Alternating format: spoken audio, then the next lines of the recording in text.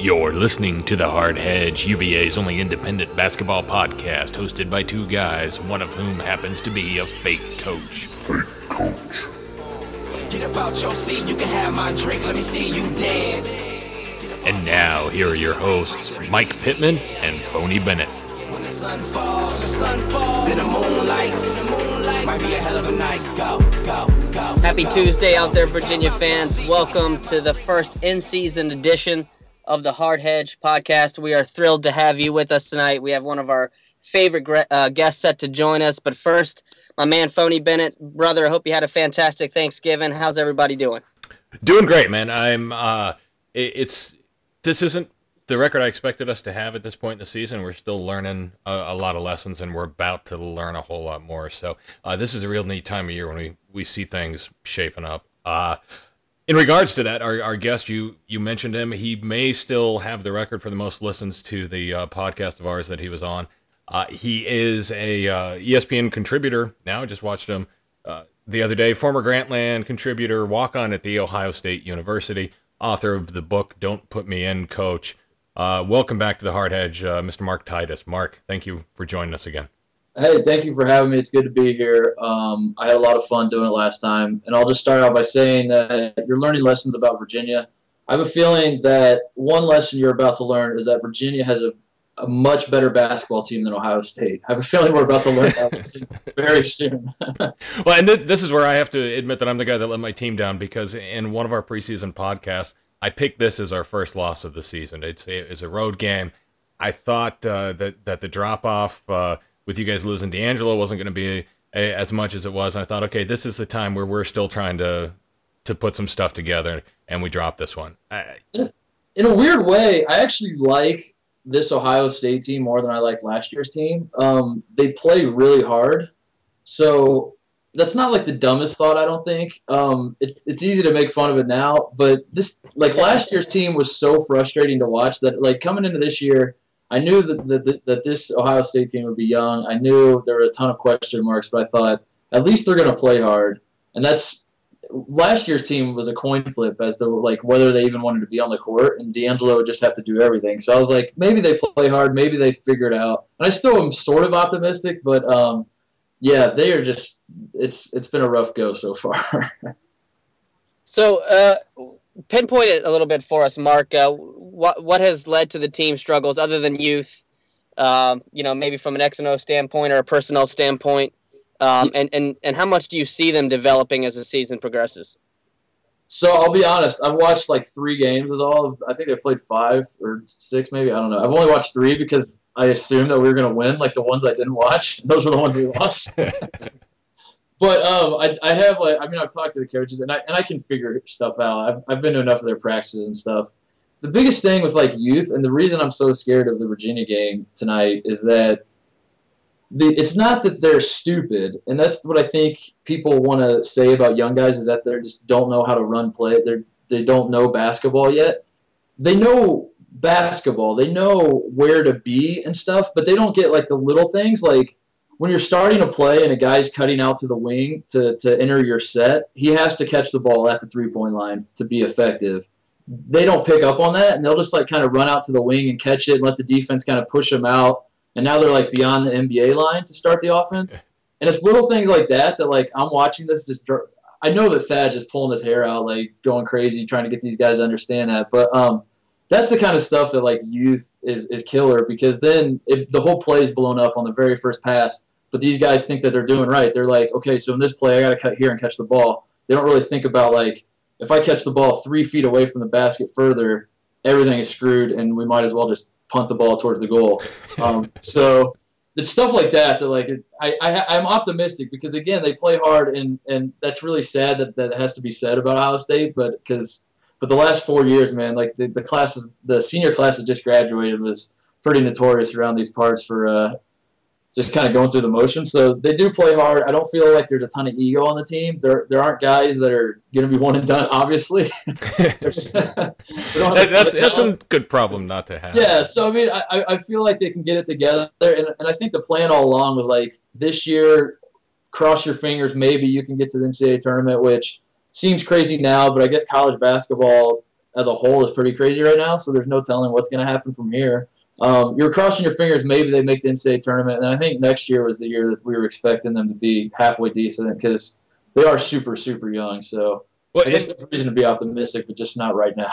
well, I wonder if that's part of our buddy Daniel O'Neill wanted to ask the question about their on-ball defense. Like what he's seeing, it seems to be a weird problem for a Thad Matta team. I mean, is that something you would attribute to their youth? Oh yeah. I mean, that has been the bread and butter of Matta forever is defense. It's been when he plasters cheesy quotes in the locker room, they're always about defense. When he's stopping practice to yell at guys, you could throw the ball all over the court on offense and he'd just be marginally mad, but if not defense, he would go crazy and stuff. So I can respect that. Yeah, I mean that's been his thing, and it's really frustrating. And again, like it comes back to I think youth because the guys just don't understand the actions that are at the college level, and they're probably. I mean, honestly, to give you an idea for the Virginia fans listening that haven't really paid much attention, Ohio State has 1 junior, 0 seniors. Everyone is sophomores and freshmen. And so these guys have been like guarding flex last year and like just simple like down screens, and then the team throws it to the best player and then he shoots it like that. Those are the plays they're used to guarding. So good old flex. Yeah, so I don't think they're picking up on some of the principles, and I don't know. It's been a rough go. I mean, I'm optimistic. I think they can be good, but I'm not going to bet anything on that. Well, can you break down the personnel a little bit individually? Give us a few names of maybe who we should be looking out for. Yeah. Go ahead. Yeah. So I would say Keita Bates-Diop is probably the best player. He's the guy that if Ohio State wins, he's going to go nuts. He's like 6'7", probably 230, shoots threes, can handle it a little bit. My biggest gripe with him is he's not super aggressive. I think he's just sort of figuring out how good he is. Last year, as a freshman, didn't get a ton of burn. I think they usually like brought him in to kind of hit threes, and if he didn't kind of shoot well, they just put him back on the bench and stuff. So I don't think he's fully understanding how good he really is, and because of that, he gets to be a little passive at times. But if for some reason he's feeling it tomorrow or tonight, I guess he could go off. Jaquan Lyle is the best recruit. He's a point guard, freshman, 6'5" point guard, real big. He can make some things happen. He actually does have a kind of a nose for scoring or making stuff happen out of nothing. A lot of times it gets him in trouble, but he is one guy on the team that like you can throw the ball to and say, hey, we need something. I can't promise that something's going to be good, but he's going to try to do something. And then Mark Loving's probably the third best player. He's kind of been shoehorned into like a three-point shooter a little bit. He's technically probably the small forward. That doesn't really play positions. He just kind of puts the 5 best out there. But he's like a 6'8", stretch 4, if you will, I guess. He's more of like a small forward that plays power forward to me. So he'll be okay. Then beyond that, we just got a bunch of guys that play hard. Deshaun Tate plays really, really hard. Undersized. He's a 6'4" power forward probably. So he has his limits obviously, but he goes hard. He's probably the fan favorite because he's always crashing the boards and trying to make stuff happen and all that kind of stuff. So those are probably the names that if Ohio State can miraculously make something happen tonight, it's going to be because those 4 are doing well, I think. Can you give me just a breakdown on them defensively on the boards? How you think they'll fare against Virginia's offense? Oh man, not well.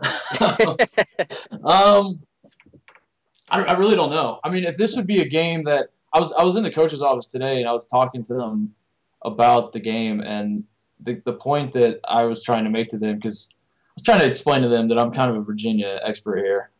They should listen to me if they want a good scouting report and stuff. But I was trying to explain to them that and I don't think they needed this explained to them. You don't want to be in a game where you're trying to outthink the other team, because Virginia, one, no one wants to try to outthink Virginia. That's a recipe for disaster. 2, this Ohio State team doesn't want to try to outthink anybody. So if this game gets to a point where it's like a slow, like basically the type of game that the people that hate Virginia basketball think that Virginia always plays. If it's one of those games where it's just a grinding 39-36 game, we are screwed. We are so screwed because these guys, I just don't have a ton of faith that they can figure that out. So the ultimate point I'm making is I think this will be the game that Thad might try to throw some wrinkles. If he's going to do it, this would be a good time to do it. Throw some zone out there. He hates zone. We've tried zone before at Ohio State, and it has been disastrous. But I think this is the game you just say you're getting – I mean, after 8 minutes, if you're getting diced apart, just throw something out there and try to get up and down a little bit and see what happens. But as far as, like, matchups, I mean, Virginia's probably the one matchup that I think might sort of be Ohio State's favor could possibly be point guard, but Prentice has been playing really well lately. Jaquan Lyle's really good, and he's kind of got a size advantage, and he kind of uses his size to cause some problems. And I'm not the biggest Prentice fan. He's been playing super well lately, I know, but he can have his moments where he kind of disappears and stuff. So if there's one kind of matchup I'm looking at, that might be it. And then I don't know who's going to guard. I mean, I'm guessing Keita Bates-Diop might guard Brogdon, but I don't really feel good about that. I don't really feel good about any of the matchups for Ohio State. I'm wondering if we'll see Thompson on Lyles, because he's a little bit quicker. Because I mean, London, that's been a vulnerability we've seen of his. That's it. Yeah, that's a very very good point. I was speaking more like for Ohio State defensively. They'll probably put Lyles on Prentice and try to swallow him up, and I don't really know what's going to happen from there. Do I sound pessimistic enough? A little bit. You're not real positive. Well, okay. Let's talk about this because you have to be as surprised about this as I do, and it's still early, yeah. But right now on KenPom, Virginia's offense ranks well above their defense. We are 5th in adjusted efficiency, 5th in raw efficiency. Our raw efficiency this year is 128.3. What do you make of that from a team that makes defense its calling card? Averaging 81 per game, I'll throw in there. Really? Yep. They're averaging 81 per game. Man, it's pretty amazing. Honestly, that George Washington game was, I couldn't believe what I was seeing from Virginia. Like, that didn't look like Virginia at all to me. No. So for them to kind of figure it out that fast, and I guess I should ask you guys, is this more due to the rotations? I noticed that Tony switched up the starting lineup. Is that what we feel? I should preface, I'm probably a little underprepared for all of this. I have been following Virginia a little bit. I've watched a handful of games, but well, that's why we figured this would be a shorter one because I mean none of us know really what we need to know about these teams. But yeah, you're right. Thompson started the first 2 games, and then after the GW game, they moved Shayok in, and Thompson is a nice spark off the bench. The last couple games, Jack Salt has been starting in place of Mike Tobey. And our understanding is it's because Tony likes Anthony Gill and Jack Salt playing together and Tobey and Wilkins playing together. But I think it's also trying to shake up a senior and get his attention as well. Yeah, for me, I made the point on Twitter after I watched the George Washington game that Prentice is kind of the X factor of this team, and a lot of UVA fans disagreed with me, and that's probably because I'm an idiot and I don't know what I'm talking about. That could totally be the case. But to me, Prentice is the guy who, okay, his first 2 years he was the just kind of feeling his way, and he's on a team that it's all about the team and the system and all that kind of stuff, and he's the point guard, and he's starting as a freshman on a 30-win team, and it's just shut up and get the ball to where it needs to go and stuff. And then last year, kind of hoping he'd maybe be more aggressive, and he was at times.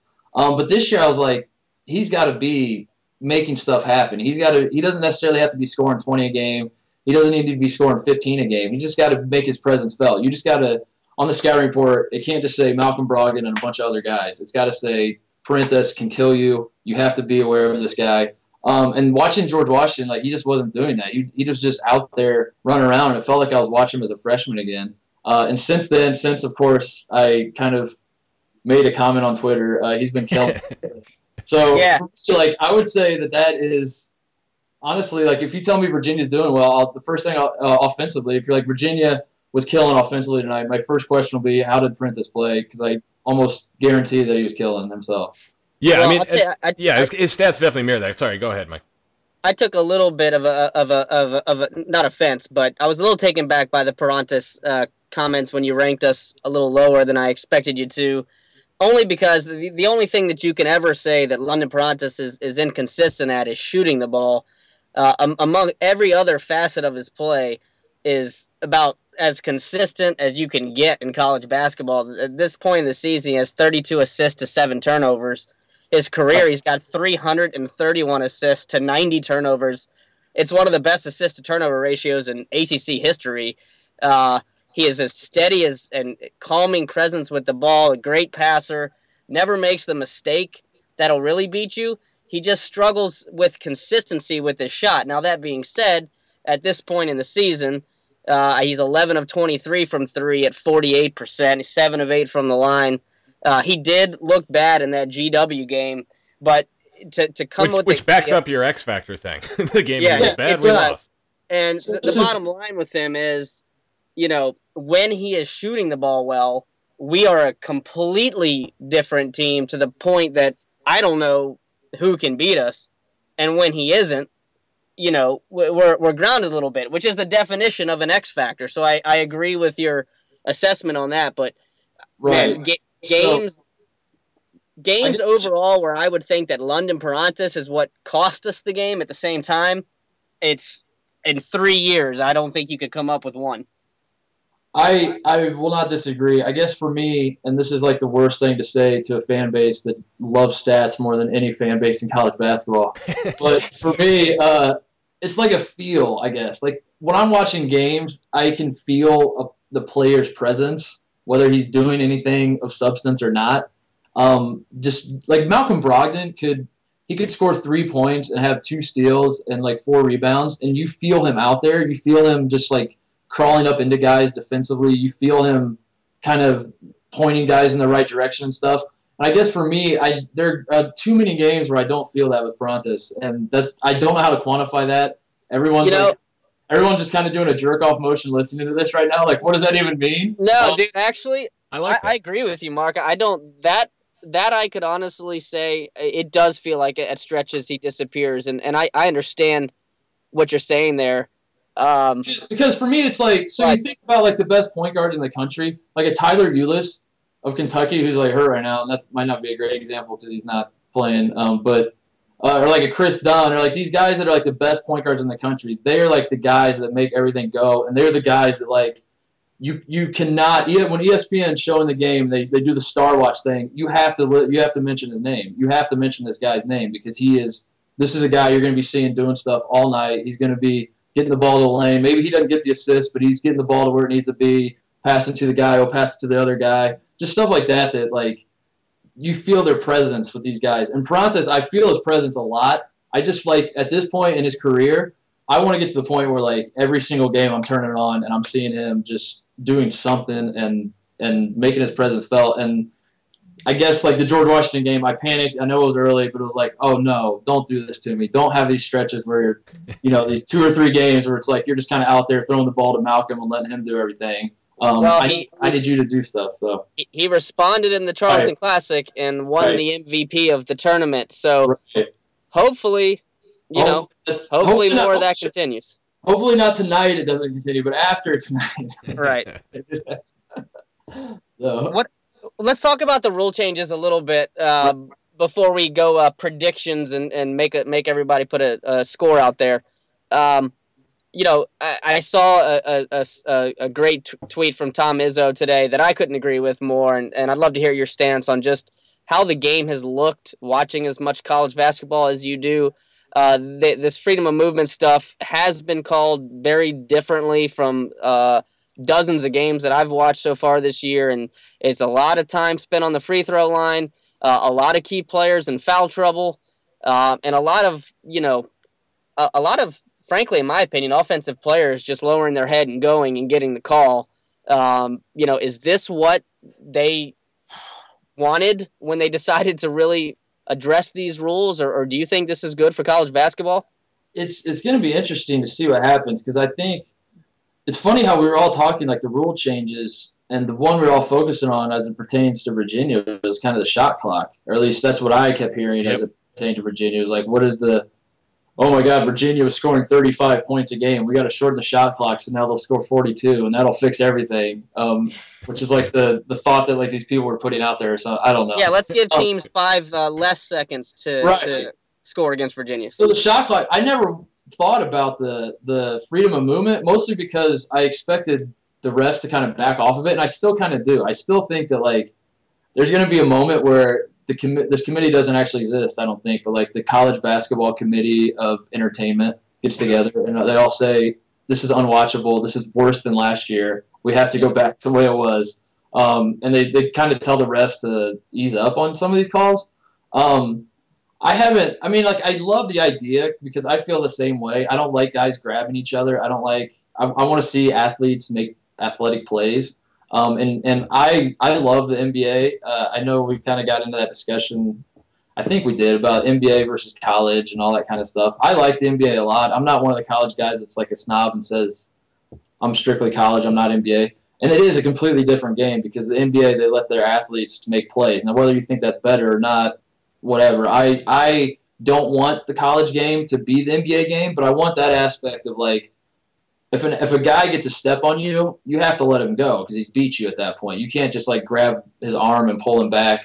So I'd like to see that enforced, but they've been taking it really far. Some of those fouls, and I will pander to my audience right now and say that George Washington game, especially for UVA, was pretty brutal, some of those calls. And some of them away from the ball are the bad ones to me. It's like I understand the ball handler ones, but some of the ones away from the ball where you're kind of checking cutters and stuff like that, like I don't know how that's been ingrained in college basketball since the beginning of time. Like, how do you...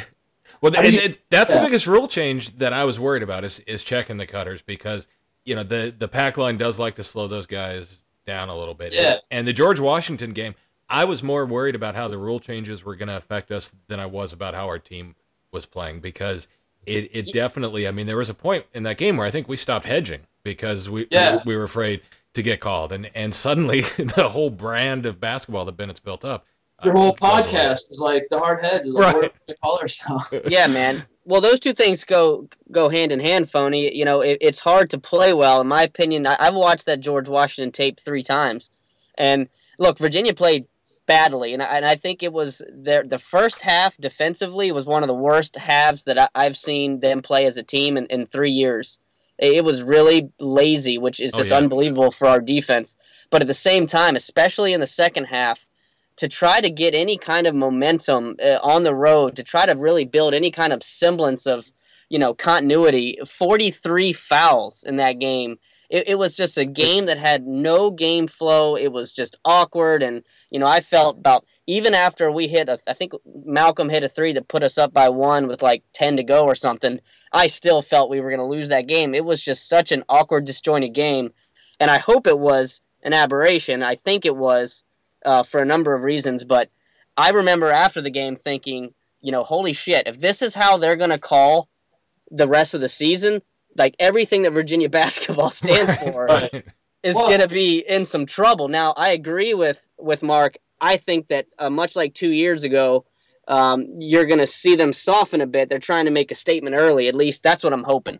Yeah, and Virginia will figure it. If they don't, I think Virginia will figure it out. Maybe their defense won't be as good, obviously, because they won't be able to be as physical, but that's what the best defenses do. They figure out what that line is, and they cross it a little bit, and then they back off, right? And they kind of toe that line of, like, what's allowed, what's not allowed. And that was early in the season. They were like, it almost looked like at halftime or something, like Virginia just wanted to turn to the rest and go, "Oh, you were serious about these rule changes? Like we're seriously going to call this stuff? Like this is really happening." So I'm sure they'll be fine as they move forward.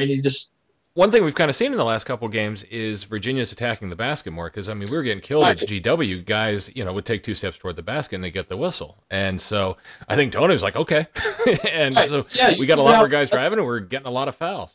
At the end of the day, you don't have to have as good of a defense as you had last year or the year before, like whatever the metrics all say and all that. You just have to have basically a better defense than the other team. You have to guard the other team's offense better than they guard your offense. So if they're calling ticky-tack stuff on you, then just be aggressive on the other end and make them call the same stuff on them. As long as you're playing better D, it's going to work out in the end. So I'm sure they'll be it's it's just an adjustment like anything else. And I tell you, I think you're still going to see some really strong basketball out of this team, Mark. I think it's the deepest Virginia team that Tony's ever had. That there's playable ACC caliber depth through 10 or 11 guys, and they're all playing. Obviously, I think Tony will cut down the rotation at some point, but he's really trying to season these guys to be prepared in March. And, I think that depth is really going to help. And this gauntlet of non-conference games that we have coming up with Ohio State, West Virginia, California, Villanova, all in the next couple weeks, we're really going to see where we are. But that's an interesting point about this. And I'll ask you guys this, because I'm interested to hear what you have to think. Do you feel like he's coaching the team? I mean, it's early, we'll see. But do you feel like he's coaching the team with a different approach in terms of, like, the big picture? Because to me, him, like, switching the rotation and stuff, it's kind of what you're alluding to. It's like after 2 years of having 31 teams and getting bounced in the second round, he's kind of – it was the second – when did they lose? They make the Sweet – no, they made the Sweet 16 in one. Last year was the second round. Is that right? Last year was second round. The year before was Sweet 16. But whatever the case, both years were kind of underachieving. Is that fair to say? I mean, and I think the fan focus at this point is definitely on the postseason. Right. So I think, like, do you think Tony at this point is like, okay, we did the thing where we dominate the regular season. Let's try to maybe, okay, we'll lose a game or two here if it means figuring out what's going to work in March. Do you get that sense right now? I think that's 110% it. In fact, he's pretty much said that. That the entire purpose, the entire purpose behind this 9-conference schedule, even though, they knew that this was going to be the year that they had the most veterans, so they wanted to give them a lot more stiffer tests in the non-conference. They weren't worried about losing a couple games, and one of the first meetings that the new assistant Brad Soderberg attended, he said at one point during the summer that was the focus of the meeting was, we have to figure out how to prepare this team better for March. So, yes, I think that they are absolutely toying with the rotations, playing a lot of guys, playing a tough schedule. This program has done everything that you can do in the regular season in the last 2 years, and they have nothing but a Sweet 16 to show for it. So I think the emphasis, to answer your question, is absolutely on March. I think, oddly enough, the fan base gets that. After the George Washington win, it was amazing. I mean, there were a couple of people that were like, "Oh no, what do we do?" But 98% of the people were like, "Well, this is part of building toward that goal and figuring things out." Like, nobody was panicking because, winning 25, 30 regular season games, whatever. That's not what we want to do this year. And so that was pretty neat to see that the fans seem to get it as well. Yeah, what's funny is the national writers didn't know. They jumped off the Virginia bandwagon with that game like nobody's business. But is this a shot at me? Because I kind of jumped off the bandwagon. It's okay. It's not a shot. You had built up enough goodwill at that point, Mark. That what I wanted to see was just how, like, revered I am by Virginia fans. I want to see, like, is it unconditional love? If maybe I say like one or two bad things, are they gonna? Oh no, man, you're still in the honeymoon period, Mark. You're good to go. Oh my God. Yeah, I did see a couple of people like, what? What I think they were more hurt than mad, Mark. Yeah. So let me clarify. I'm not off the Virginia bandwagon. It was a little shock value. I in the big picture, and by the way, I'm really encouraged that this is what Tony has kind of said that he's doing. That's awesome. I 100% agree with that approach. I mean, what's another 30 win? And it's almost like you guys have gotten greedy and spoiled. Like, what's another 30 win ACC title? Who cares? We want to do something in March, as though that happens all the time in Virginia before he came around. Every year for the past 2 years, man. But I should clarify the reason I know he's going to figure it out. I know they're going to be a team no one will want to play in March and all that kind of stuff. But I was just freaking out after the George Washington game, mostly because it did not look like Virginia at all. They were just lazy defensively. They looked so out of sync offensively. So it was mostly just like, are these guys, like, is this combination of guys, and basically, and also coming off the Justin Anderson thing last year where he got hurt and then the offense went to hell. So it's kind of like, man, did Justin Anderson, like, they had all offseason. Is he really that important to them that they still can't figure this out? So So the long story short, I'm an idiot. I overreacted. No, and with Tony Bennett's squad, we've seen that the past couple of years. It's just last year we were fortunate enough not to lose any of those games, but we definitely had some that we easily could. Yeah. And the early games. Now I was more confident about this year's team because of the experience, but when he's still tinkering with lineups and getting things straight, I mean, we've been lucky we haven't had more early losses in the past couple of years. 2 years ago we did. But last year we came through clean, even though I don't know that we fully deserved it, but it's okay. Yeah, I will say I think you'll see, maybe not, hopefully for your sake not tonight, but I think that you'll see out of Virginia basketball actually a drastically improved offensive team that is shooting, very well from the floor, getting good looks. Defensively, I think they still have work to do, and that's going to be the big question for me is with the new rules and with the new lineup, without having a guy like Darian Atkins, without having a true top level athlete to do a lot of the hedging that we do in our defense, kind of remains to be seen how good we can top out and be. But this is the best offensive team, and they just didn't show it against GW. So let's go ahead and get a prediction. We don't want to keep Mark all night. He's a busy guy. I'm sure he's got deadlines. Let's hit a. I think you need a job to have deadlines. I think that's. Yeah, what are you doing next? Before we get to predictions, what do you got? Because Grantland shut down. Grantland, which is total BS. It was probably the best thing ESPN ever did, and it's a shame that it's gone. So what are you looking at now?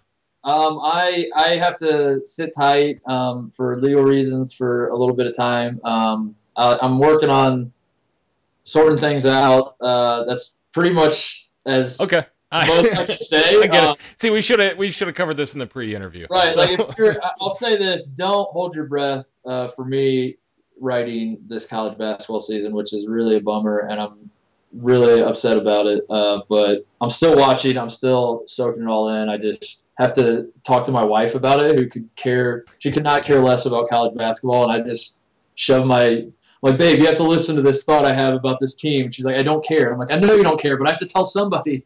So that's what I'm doing my winter. Well, hopefully this season, after Virginia gets more national games, hopefully we can have you back on for a little bit to, really talk about it. And at that point, maybe you're talking about the turnaround of Ohio State, or maybe we just don't even bring it up. We'll talk. Yeah, maybe, yeah. One of those two will probably. I'll tell you, Mark, and this isn't to just kiss your ass, man, but. I looked forward to your columns last year more than any writer out there, and it wasn't about. I didn't just scroll down to the Virginia paragraph. I think it's absolutely crazy if one of these sites don't pay you a bunch of money to cover these weekly. So get your legal stuff squared away and get me some content, because a lot of these other guys suck. Don't worry about me. I'll be fine. I'll land on my feet. I'm fine and all that. It's just some hoops you got to jump through and all that kind of nonsense. So. Yeah, hopefully you get on the air more. We were talking about your T-shirt that you were wearing on ESPN the other day, and what did it say again? It said, "The Lord is my shepherd, but Bobby Knight's the coach." That's awesome. Yeah. And they put you on a live ESPN, or I don't know, it was probably recorded. It was Scott Van Pelt's show, right? Yeah, it was Van Pelt. Van Pelt, yeah, he had me on. He's. I know he's a Terp, and I know you guys feel about the Terps, but he's the man. So. I get mixed feelings about him. Like as long as he's not talking about the Terps, I tend to like him. Oh man. Right on. So let's go ahead and just sum it up. We're gonna make all three of us give a score prediction. We'll start with you, Phony. All right, man. I'm going to stick with the average. Virginia 81. OSU 72. I think it's anybody's game for the first 30 minutes, and then we just gradually chip away. Mark? I'll do score prediction 83-69. Virginia over Ohio State. I'll say that Virginia has a comfortable lead the whole game. I'll come away being proud of our boys for putting up a hard fight. I'll come away optimistic. I'll come away thinking maybe this Ohio State team really could make the tournament. They showed me something there, but at no point in time will Virginia fans really think that they can lose this game, I don't think. And then as far as other predictions, I predict that Prentice and Anthony Gill will still have two of the worst haircuts in college basketball. that has been a divisive issue, not only on Twitter, but also on the message boards. Somebody actually blamed our GW loss on the haircuts because it showed a lack of discipline. Maybe that's why. But maybe that's what shocked me the most about Virginia from the GW game. I was like, what are these guys doing with their hair? This is not the Virginia I grew to love. What is happening? Have you seen Jack Salt's hair? His haircut makes up for all the others. This is true. And by the way, I'd be remiss if I didn't mention that Jack Salt is he's going to be my favorite. Is he a freshman? I know he redshirted last year. Yeah. Oh my God, I'm going to love this guy. His name is Jack Salt. Like, how amazing of a name is that? And I know, the best recruit you have coming in, I know this because he's from Indy, and I keep tabs on Indy guys. Kyle Guy. Kyle Guy. We're going to have 3 years of Jack Salt and Kyle Guy. Listen, say that out loud. The most generic names. Those sound like two names that, if you're a 6th grader writing a story and you're trying to think of, 2 characters, you just Jack Salt and Kyle Guy. You need, Tom Stone and, Brad Powers and someone else to round out a starting 5 of You've seen the draft of my detective novel? So I'm so excited for this. If you thought Virginia was boring before, wait till the names put you to sleep. And I don't know if you've heard about this with Jack Salt, because of course he's from New Zealand, so he's got this awesome accent. But Tony tells the story of how in practice he will practically get in fist fights with everyone, and as soon as the whistle blows, he's over there getting everybody water. He's the most polite and nicest guy between the whistles. Dude, what if he does that? Do you think he knows how to do the haka? Is that what it's called, the haka thing? The haka. Oh yeah, they used to do the haka before their games. Yeah, there's been a lot of talk about that. Either it would be nice to see the students break it out at some point. Oh my God, my dream next year is Virginia. Who's your biggest rival at this point? VCU, VTech, probably Tech, right? I mean, in basketball. Yeah. What do you guys play VCU every year? No, and we probably would have, but then Chaka moved on, and so I think maybe we're going to see how they do. Well, next year you're playing Tech, you're playing Maryland, whoever, whatever, and there's just a 2-man haka of Jack Salt and Kyle Guy at half court at the other team. I don't want the rest of the team to do it. I just want those 2 guys. I think they would. So sorry to get sidetracked. So that was my prediction. 83-69 is my official prediction. All right, I'm going to go with 75-60, and I give the low scoring output to Ohio State based on the Mark's assumption that they are, or assessment I should say, that they are undisciplined and young, which to me is a nightmare for the type of defense that we play. So, I think they'll struggle to get good looks. Just on the off chance that any Ohio State fans are listening to this, and so I don't get crucified, I do like this team. I understand the process. We're in the Sixers mode, the 76ers mode, where it's trust the process, all that kind of stuff. There's a process in place. I do think Ohio State is on the right track. Not this year necessarily, but I am excited about the future. And that's one of my favorite things about college basketball is watching the teams improve throughout the season. You see this collection of guys that just doesn't know what the hell they're doing in the first few games, and then by the end of the season you're like, yeah, these guys could do something. So you got a team like that, and who knows what they're going to be like at the end. Right. Yeah, I think they'll be right on that NCAA tournament bubble line, and as you say, Mark, look, it sounds like these guys are going to be in the program for a while. It's not a bunch of one and dones, and that means that the future is definitely bright. Shoot, the rest of the college basketball landscape does not look super strong right now, so you never know what's going to happen. There's still plenty of ball left, so. Yeah, sure is. Well, Mark, we want to thank you so much for joining us. It's such a pleasure to have you on. We get a lot of listens when you come on board, and we just have so much fun talking to you. You can find him at Club Trillion at Twitter. And, Mark, thanks a lot for joining us, buddy. And I want to say before I go, and first of all, thank you for having me. I'll come on anytime. I love talking Virginia. I love talking basketball. Pretty much anyone who will listen to me. So this is awesome. I love doing it. And if any Virginia fans are listening to this, maybe as they're driving up to the game or something, number one, I'll be at the game. So hopefully we run into each other. Buy Mark a beer. Please make me look really important. I'm bringing my wife, so if I always try to set this up. Can we have your autograph, Mr. Titus? Yeah. Please ask for autographs. So that way. Number two, we serve beer in the shot now. This is a really big thing. We're really excited about this. There's beer at Ohio State basketball games. I'm not sure what the JPJ situation is, but we've been trying to get beer in the shot for years, and it finally happened. No beer for us, man. I'm jealous. No beer. Yeah, Cavalier. so playing accordingly for that. Number 3, I'm going to be at Varsity Club on Lane Avenue before the game. If anyone wants to grab a drink, that's the spot to stop by. That's awesome. Varsity Club on Lane Avenue. So there's any Virginia fan. I know there have been a few that have already tweeted at me that they'll be there. So I'm sure you guys will travel well. And awesome. I'll put it out there to everybody. All right. All right. Well, thank you, Mark. We look forward to talking to you again soon, and good luck to you guys tomorrow night. All right. Good job, guys. Thanks. All right. Thanks, man. Thanks, buddy. All right, guys. Well, that was Mark Titus, and let me tell you, man, I wish I was going to Columbus tomorrow because I'd buy him a drink, even though he downgraded our Who's. Yeah, I would love to have a beer with that guy, man. He just seems like he'd be such a fun guy to go to a game with. So if any of you guys make it up there, definitely take him up on that opportunity.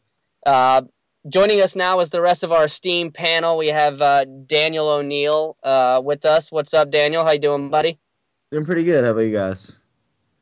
Living the dream, brother. Also with us is Charlie Sawwasser from At University Ball.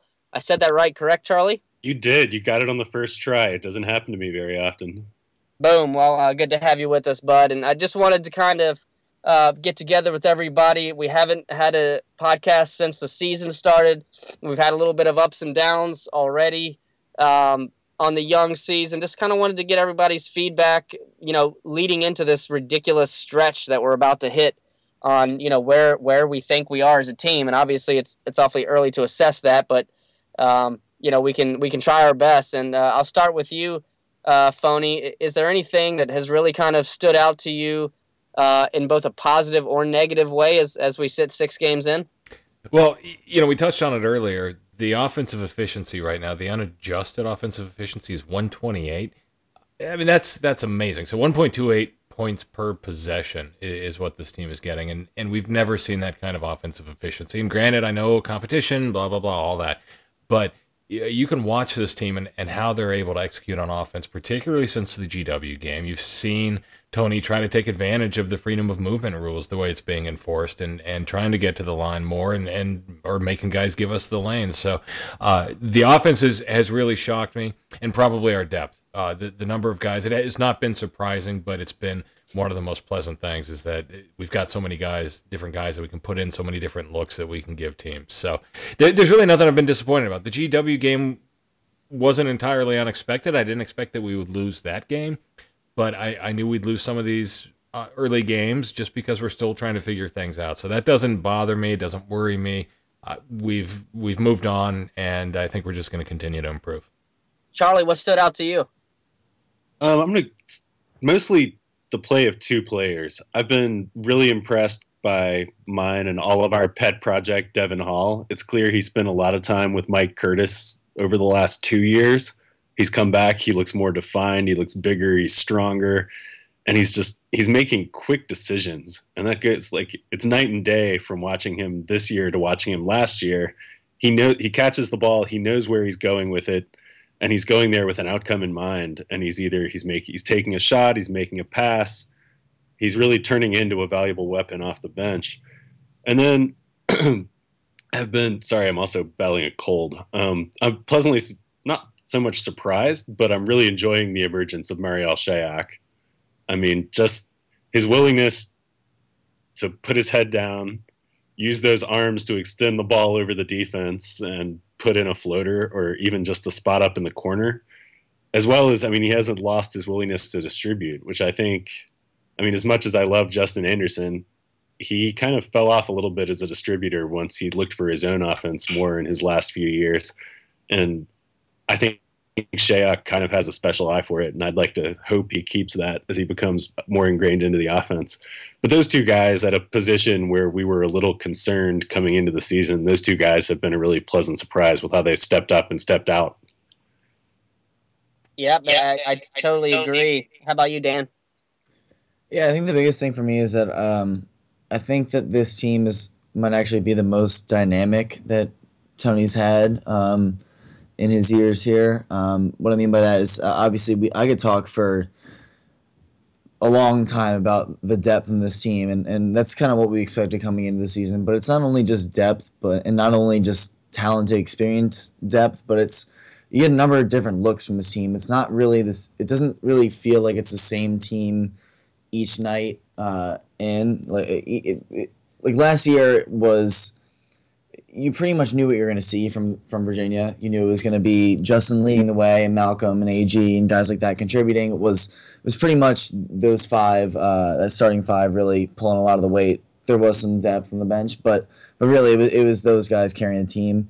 This is just so much. It's almost like 2013, 2014, but even more so, where they're just so balanced, and you could have one guy score 15 one night and then another guy score 15 the next night. It's just really just up in the air in terms of that, and I think that makes us really dangerous. Again, it's depth, but it's actual, real, playable depth. Like last year, this time of the season, we were talking about our depth, but we were relying on true freshmen and guys that were that looked good early on, but they really hadn't faced a lot of the tests that they would face later on in the year. Now they've done that. They're tested. They're ready to go, and I think it's pretty cool when you can have Malcolm going for 25 one night and then really just taking a step back and letting Marielle, London, Darius, guys like that, once they're feeling it, taking over. So I just think this team is overall like much more dynamic, and will be able to. I think it'll help a lot later into the season against. We'll have more options, essentially, against different lineups, different teams, different defenses. Well, yeah, it's not like, we're three deep with the same guy at every position. I mean, at each position, we can give a lot of different looks, whether it's the size of the point guard or the difference between the finesse of Mike Doby and just the bullying of Jack Salt. I mean, there's a lot of really different kinds of players there. So I think that's fun when you start looking at each matchup that we're going to face this season and see how much Tony changes the lineup from game to game. Yeah, guys, I'm going right along with everyone who's mentioned it. I think the playable depth has stood out to me as one of the deepest teams we've ever had, if not the deepest, and one of the deepest teams in the country, if not the deepest. I think you have 11 guys that can potentially contribute and are ACC caliber players, and just as you guys have said, the way that they mix and match, the fact that you have depth at guard, you have depth at wing, you have depth in the post. It's not like you're just thick on one side of it. You're thick up and down the line. There's so many different lineups and combinations, and we talked about it a little bit with Mark Titus a few minutes ago. I do believe, look, I'm not saying he's not going to cut down the rotation. I think it'll probably be more like 9, but I think that even as the quality of play increases a little bit, I think you're going to continue to see a little bit bigger of a substitution pattern than Tony typically does, because he's going to try to keep his main guys fresh, because this team is looking to play from March. Not in lieu of regular season games, but their goal is to perform better in March. And I think Tony recognizes the same things that we recognize, that this team has the depth, that you can stretch it out a little further. And there's so many different combinations based on the matchup that you're going against that you can roll out there on any given night. And how weird is it that Evan Nolte is basically the end of our bench right now?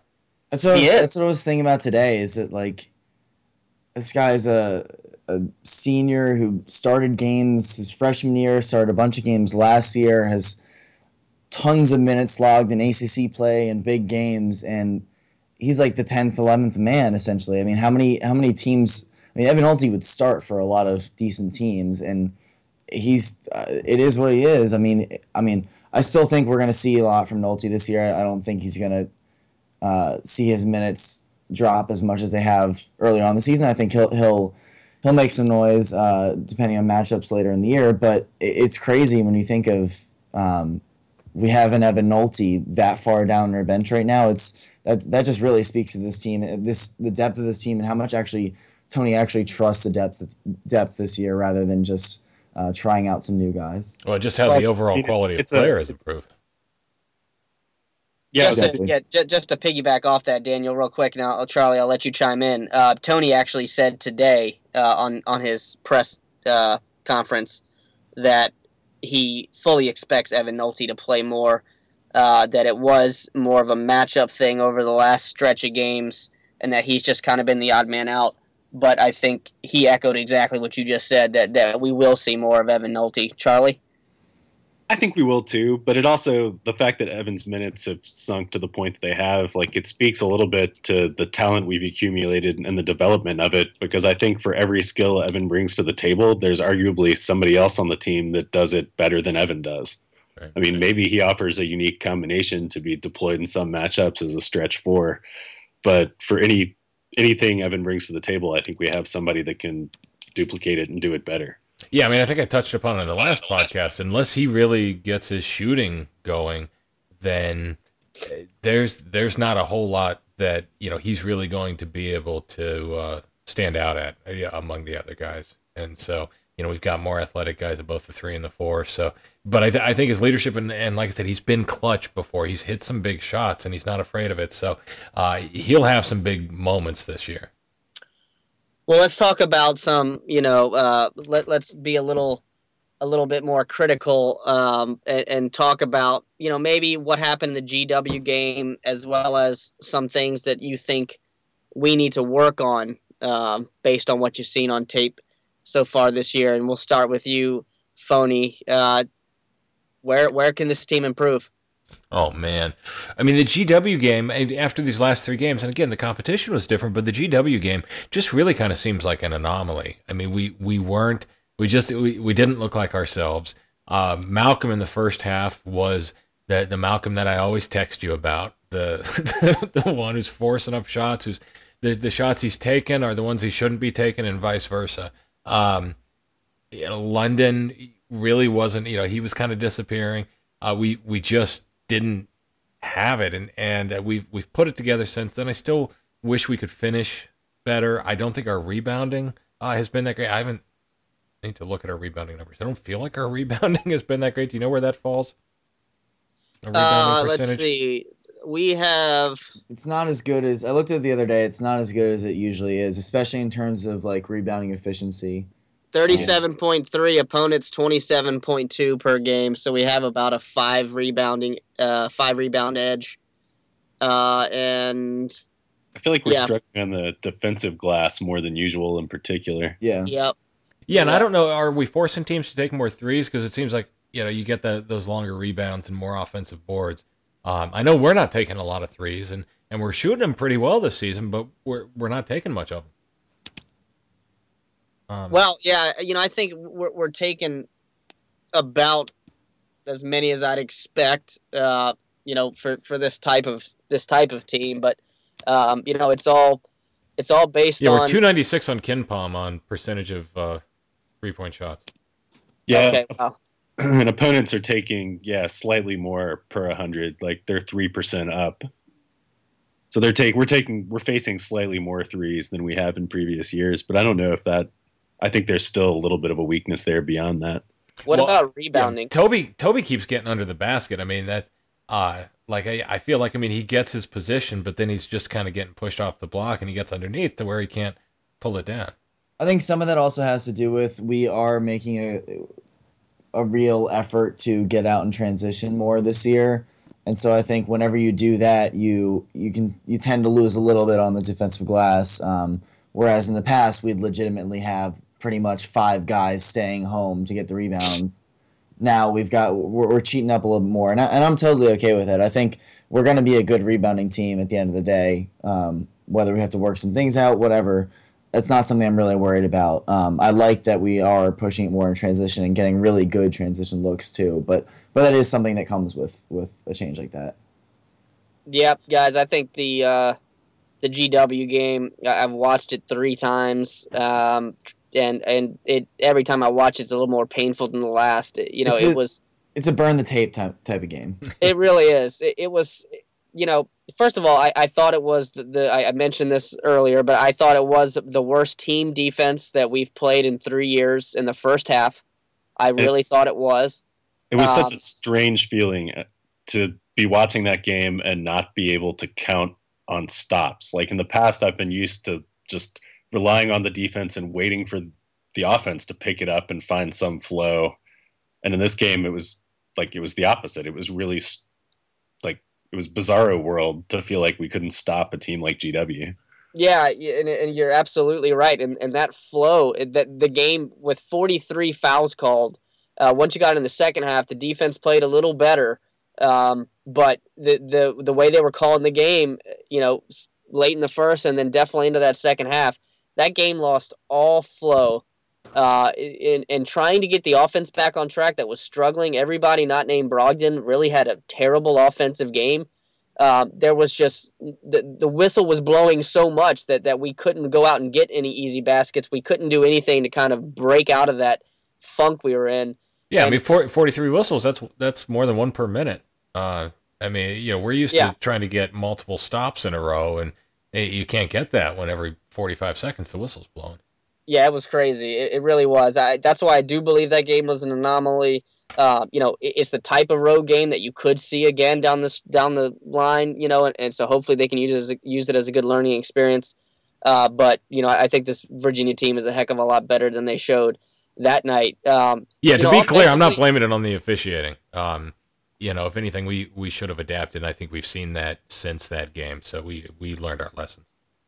Yeah, you're gonna have to, or you're gonna be left in the dust, because if they were really gonna call the games the rest of the season the way they called that one, then there was gonna have to be some serious adjustments made. Offensively, guys, obviously there isn't a whole lot to complain about at this point. 81 points a game, which is nuts. I think they're at 52% as a team shooting the basketball, 38%, round up 39 on 3-pointers as a team. If you take away that GW game, it's been some pretty unbelievable offensive numbers. I'd like to see. It's funny coming out of timeouts and beginning of games and beginning of the half. You always see the ball go to the block, and either Toby or Gil or somebody gets a touchdown low, and it's like Tony preaches that every time he talks to the team. And then when the game gets a little bit of flow and you get a little bit of time between whistles, we seem to forget about it. That's the one thing that I'd like to see offensively. Is consistently getting the ball down to the big guys, and I think that opens up a lot of things up and down the offense. And it's early in the season, and I think they're still finding their way. But that's just me being a little bit picky, because you got to be sometimes. So have you guys seen anything that stood out to you offensively? We'll go the other way around this time and start with you, Daniel. Specifically, I like what I've seen from the guards overall. Whatever the combination of guards might be at the time, I just think that overall we've been a little bit more aggressive, a little bit more. I've been complaining for a long time about getting movement into our offense, and I think that's less of an issue this year. I think it's just a lot more natural. I think people feel a lot more comfortable moving around. I've been, other than the GW game, I've been very pleased with what I've seen from London. I think he could be in for a really big year, and if that's the case, then I think we're a really, really dangerous team if he plays like he did against George Mason and Charleston altogether. Yeah, overall, but just the Mason game in particular was just like fantastic. And even in general, you can tell that he's trying to get in the lane more. He's trying to sort of break down the defense, even when he's not really generating anything from it. You can see that it's really he has a different approach this year, and I think that that's sort of spilling over into everyone. The one thing to watch is how he and Darius play together is kind of the wild card so far. I think I wouldn't be surprised to see Mariel start at the 3 pretty much the rest of the year. I think that it's more natural seeing Darius come off the bench now. It seems to just work a little bit better. But just overall, what we've seen from the backcourt, it's really great that other than Brogdon, obviously that'll be a big loss, but these guys are going to be around for a while, and they're really talented. They play well together. They're fun to watch. Obviously, competition wasn't great in Charleston, but man, we were fun to watch. Yep. Charlie? I'd like to see, I've been happy with everything he's done so far, but I'd like to see a little bit of a greater emergence out of AG and perhaps a greater emphasis on him. Good point. I mean, he obviously goes to the line more. He's been a monster at drawing fouls throughout his career here, and his free throw rate is right back in the 60s where it typically stays. But he's only got, I mean, if you just look at shot attempts, he's only taken 2 more shots than Toby this year and a great deal more minutes. And I feel like for a guy who is in the conversation for the best player on this team and among the best players in the country, I just like to see him out in space where he can use his advantage against slower guys. Like, I'd love to see him make a catch 10, 12 feet away, take 2 dribbles and get to the rim. And so a lot of the time I feel like we're kind of backing him down on the block where his only move is to spin into contact. I'd like to see him maybe catch the ball a little bit further away where he can use his athleticism to his advantage, maybe take some jumpers, and just generally be more of a focal point than he already is. Because I think, like you touched on, I feel like our offense runs a little bit better when it goes through the bigs, and the best big to run it through is AG. Yep, absolutely. I've got Gill at 23 of 29 from the free throw line at 80 or 79%. Yeah, So, that's what Kimpom has. Yeah. So That's a that's percentage. I mean, his free throw, like the rate, the rate. free throws he's taken per shot attempt. Oh, okay. okay. Yeah, Okay. But yeah, him making his free throw, that's been a big difference of his stroke. He's not doing the weird stance anymore. It's sideways, but it's not It doesn't seem like it's as More between, as yeah. pronounced. Yeah. It's like a diagonal. He's at Yeah. like 2 instead of 3. Yeah. It's working. Whatever. Just keep it up. Anything offensively you're hoping to see them tighten up, Phony? I'm with Charlie. I mean, I'd like to see Anthony use more possessions, and sometimes there's too many possessions where he doesn't even touch it, and sometimes when it goes in, I want him to keep it and get to the line more. I'm looking at his free throw rate. Is it really 63? It is. That's pretty good, right?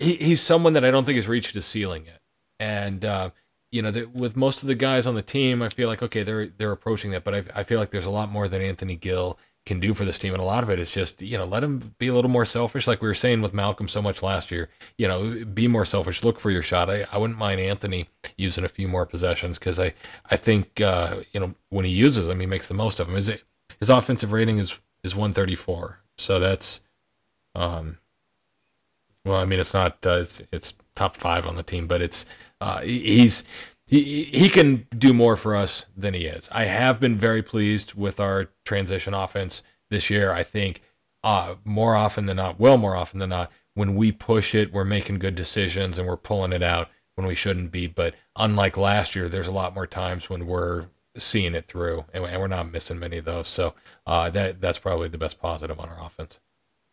Sounds good. I'm gonna harp on Malcolm a little bit. And you're thinking, how on earth could I do that with a guy that's playing as well as he's playing? I think he's what's his percentage? He's shooting 47% overall, 34.5 from 3.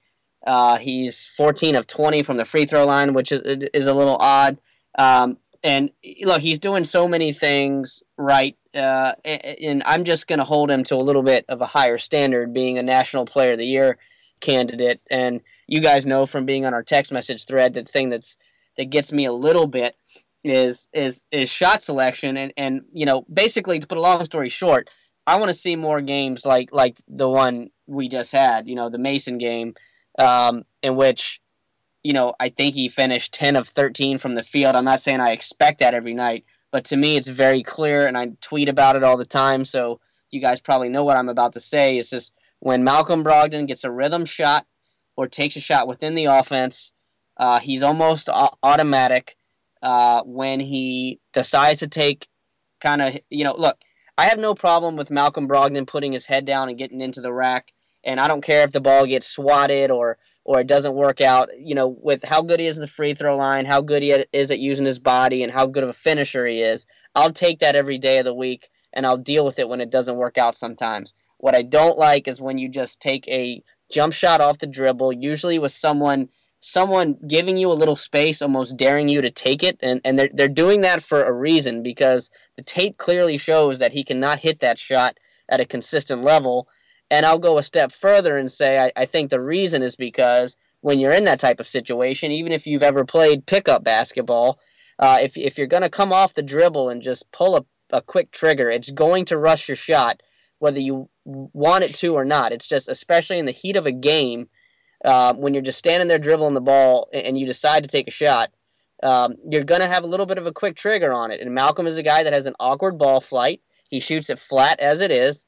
And, I think that's why you see so many of those shots hit the back rim on a line or short front rim, because he doesn't get his legs involved. He doesn't go through the full motion of his shot like he does when he catches and shoots. And I know I'm being a little critical here, but I'm just saying, I think for him to get to the next level, if there is that level, and I believe there is, he's got to be a little bit more consistent with that jump shot. That means taking a little bit smarter shots. There were a few times in Charleston where it felt like, to me, we just did 3 or 4 times down the court. We got a great quality look, whether it was Gill or Toby or Shayok jump shot or whatever it was. It was a wide open rhythm shot. And then Malcolm would decide to just kind of jack one off the dribble. And best player or not, I'm going to have a problem with that. I think he needs to just tighten the screws on it a little bit. The way he played against George Mason, I think that dude could shoot ridiculous numbers if he continues to have that level of shot selection. And sorry I talk so much. You guys run with it. Yeah, well, I mean, we should be harder on Malcolm than anybody else because we know what he's capable of. He's the best player. It's like the Popovich-Duncan relationship through the years. Yeah, I mean, Daniel, am I totally off my rocker here, man? Feel free to call me out. No, not at all. I mean, I like one thing. I do like Malcolm's aggression. I think it's a good thing. I think we need to have a guy like that, and I know that Tony mentioned that Malcolm said that he sort of is embracing this role of when the team's struggling a little bit offensively, sort of he's the guy that's going to take over, and he understands that, and I like that. But the thing with him is that a lot of those shots, especially in Charleston, were sort of pull up really long twos or like pull up threes that he really has no business shooting. He can get a pull up elbow jumper whenever he wants, and that's a pretty good shot for him. Yep. He just needs to make sure to be smart about it. That's his range only really extends so far with that little pull up shot when he wants to be aggressive, and for some reason in Charleston he was just pulling up from everywhere. I think against Lehigh and against Mason, he really seemed to find those spaces where he's. I mean, you can tell when he's shooting it. Like before he's even released, he was like, okay, that's a good shot for Malcolm. It's probably going to go in. That's what the Lehigh game, especially. I really liked his shot selection in that game. Especially the threes he chose to take were ones that were in rhythm. They were ones that I felt very comfortable with him taking. They didn't seem forced at all. But again, he is the guy that can be the catalyst for our offense. So when we are struggling a bit, I am okay with him pushing it a little bit, maybe forcing the issue. But if you're gonna try and force something, make sure it's. I'm definitely okay with him just driving into his guy, one dribble pull up from the elbow, but don't do it from 5 feet back from that. Yep, and I would take that shot, all day long. A pull up from the elbow from Brogdon or anything going to the basket. I guess it's the 18 and beyond. Yeah, it's those 20 feet 6 inch shots that get me. Yeah, where you're not even really have a lot of, you're not coming off of any type of motion within the offense, and you're just kind of saying, okay, there's enough space between me and the guy in front of me to squeeze this off real quick, and he just doesn't. I just don't think he has the shot for that type of basketball. But well, nobody practices jump shots with their heels on the 3-point line. You're either outside of it or you're a couple feet in it. I think Toby might. All right, guys. So, we got a crazy stretch coming up here. Let's just real quick wrap it up. We kind of went a little long with Titus, and I don't want to keep people all night long. What do you think? What stands out to you about this next 5-game stretch? Which game are you most worried about? Which game are you most excited about? And let's just go around and kind of get everybody's opinion. We'll start with you, Phony. Oh, the one I'm most worried about is William and Mary for sure. I guess Villanova, right? Is Villanova at the end of that? 5-game stretch.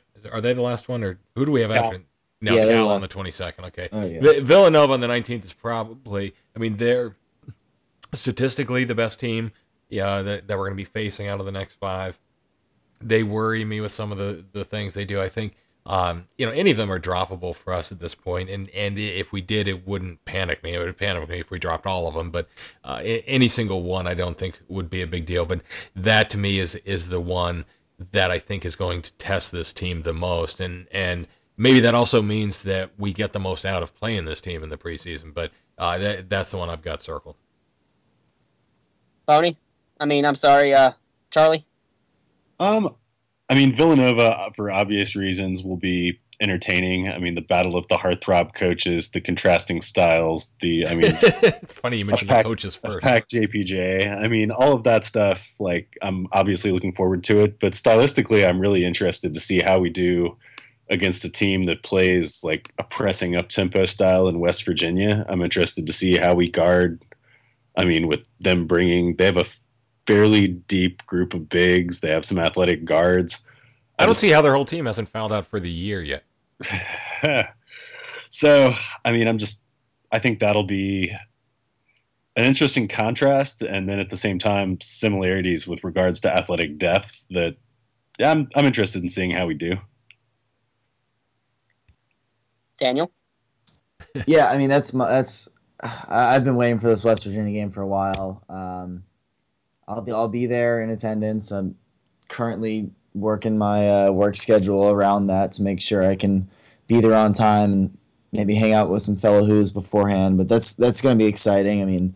The Garden is just a really special place, and it's just such a great matchup. And then the game after, it's going to be incredible as well. It's a good match. I watched West Virginia against Richmond, and you talk about contrast of styles. They don't quite run the full-on Princeton offense that they did when Mooney was first there, but they still run some forms of it. They're definitely a slower team at Richmond, but I thought Richmond played pretty well. They're a good team. I think it was an encouraging sign to see Richmond really hang with West Virginia the entire way. They probably, if a couple shots had gone down, they probably should have won that game. I think West Virginia is a very good team, but I liked seeing how Richmond played them. And I know you were joking before, but William Mary is a really good team. I'm a little worried about that game. Yeah, they are good. Especially sandwiched in there. What's his name? Pruitt for William Mary can play.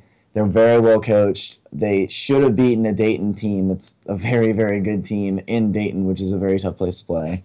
A lot of people say this stretch, it's like, they'll mention Villanova, Cal, West Virginia, and Ohio State, but I don't know. William Mary might be better than Ohio State, but that'll be my first game of the year that I've actually been able to go to. Okay. So if you know me, come up and say hi. It's a fun stretch. Like I said in the last podcast, I'm less concerned about results during non-conference play than what happens the rest of the way. Obviously, I always want to win, but I like that this stretch. It really is almost like a tournament type feel. Getting some of these matchups home, neutral, away, I think we'll be very well tested. But I don't know. I think we're better than all these teams we play, including Villanova. I watched one of their games last week, and they're very good. But I think we match up pretty well with them. And if we play well at home, I think we shouldn't have much issues there. But just given the stretch, we'll probably drop one, but it could honestly be any of them. But it'll be fun. I'm really looking forward to it. Yeah, I think Daniel, you're really going to enjoy that West Virginia game. I think that's going to be an interesting game. West Virginia's going to press. They're going to be really physical against a team that kind of loves to be physical. That game I think is going to be a really interesting game. That's the one I'm most looking forward to watching. I'm also really looking forward to the second game and the fact that literally everyone else besides Maryland fans will be rooting strongly against Maryland, given that West Virginia hates their guts, we hate their guts, and UConn's playing them, and there'll be a ton of UConn fans there. So that'll be pretty fun too. Just absolutely hating on Maryland in the Garden. That would be a great game to go to, man. You're gonna have a great time. The other games, man, I'm looking forward to all of them. I agree. I think William Mary's a tougher test than people think. I think we win against Villanova in California at home. I think the crowd so far, guys, hadn't brought this up yet. I think have just been fantastic. I was at the season opener, which I thought, for years. I've been going to the opening game for 15 years. And it used to always bother me that the turnouts, no matter the opponent, in my mind, it's always like, look, you're trying to set the tone and let these guys know that you've got their back. It's the first game of the year. You got to be excited that college basketball is back. How are people not in the seat? Well, win 30 games back to back, and even against a low level opponent, there was really strong crowds for the last couple home games. And I think that against California and Villanova, close to the holidays, with the buzz that's going on and nationally ranked teams, I think those are going to be electric atmospheres, and I just don't think either one of those teams can beat us in JPJ. But time will tell. Anything else you guys wanted to touch on before we slide out of here this evening? Nah, man, I think the ACC is going to win the challenge this year. I think this year we finally do it. I was looking at the individual matchups, and individually I pick them 7-7, but I give the benefit of the doubt to the ACC this year in picking up some ones that maybe might otherwise be close. So I think the crown finally returns. Charlie, you want to let people know where to find you? You can find me at my blog, University Ball, at universityball.org, or on Twitter at University Ball. Daniel, any late drop of knowledge? No, like I said before, it's an exciting stretch we're about to go on. It's been a little dull from the Charleston Classic onto a Lehigh game. It feels like some people might have forgotten about us. There's always a chance that Feinstein literally forgot about us in his ranking, but we're gonna be on TV a bunch the next couple of weeks, and hopefully we'll perform well because we can't really ignore us the next couple of weeks. So it'll be a fun stretch. Well, that was a heck of a lot of content for you guys tonight. Great stuff from Mark Titus. We really got some great information on Ohio State. We analyzed the rule changes. We talked to Mark about Virginia's chances the rest of the season, and then our esteemed panel came on, and we kind of broke down exactly where we feel the team is. A lot of good stuff, and it's just gotten me really pumped up for basketball. My thanks, as always, to the guys at If Tony Tweeted, my man Phony Bennett. Thanks a lot, buddy, as always. Charlie Sallwasser at University Ball, and then our buddy Daniel O'Neill at Embrace Pace UVA. Thanks a lot, everyone, for joining us. We'll see you next time on the Hard Hedge. Wahoo wah.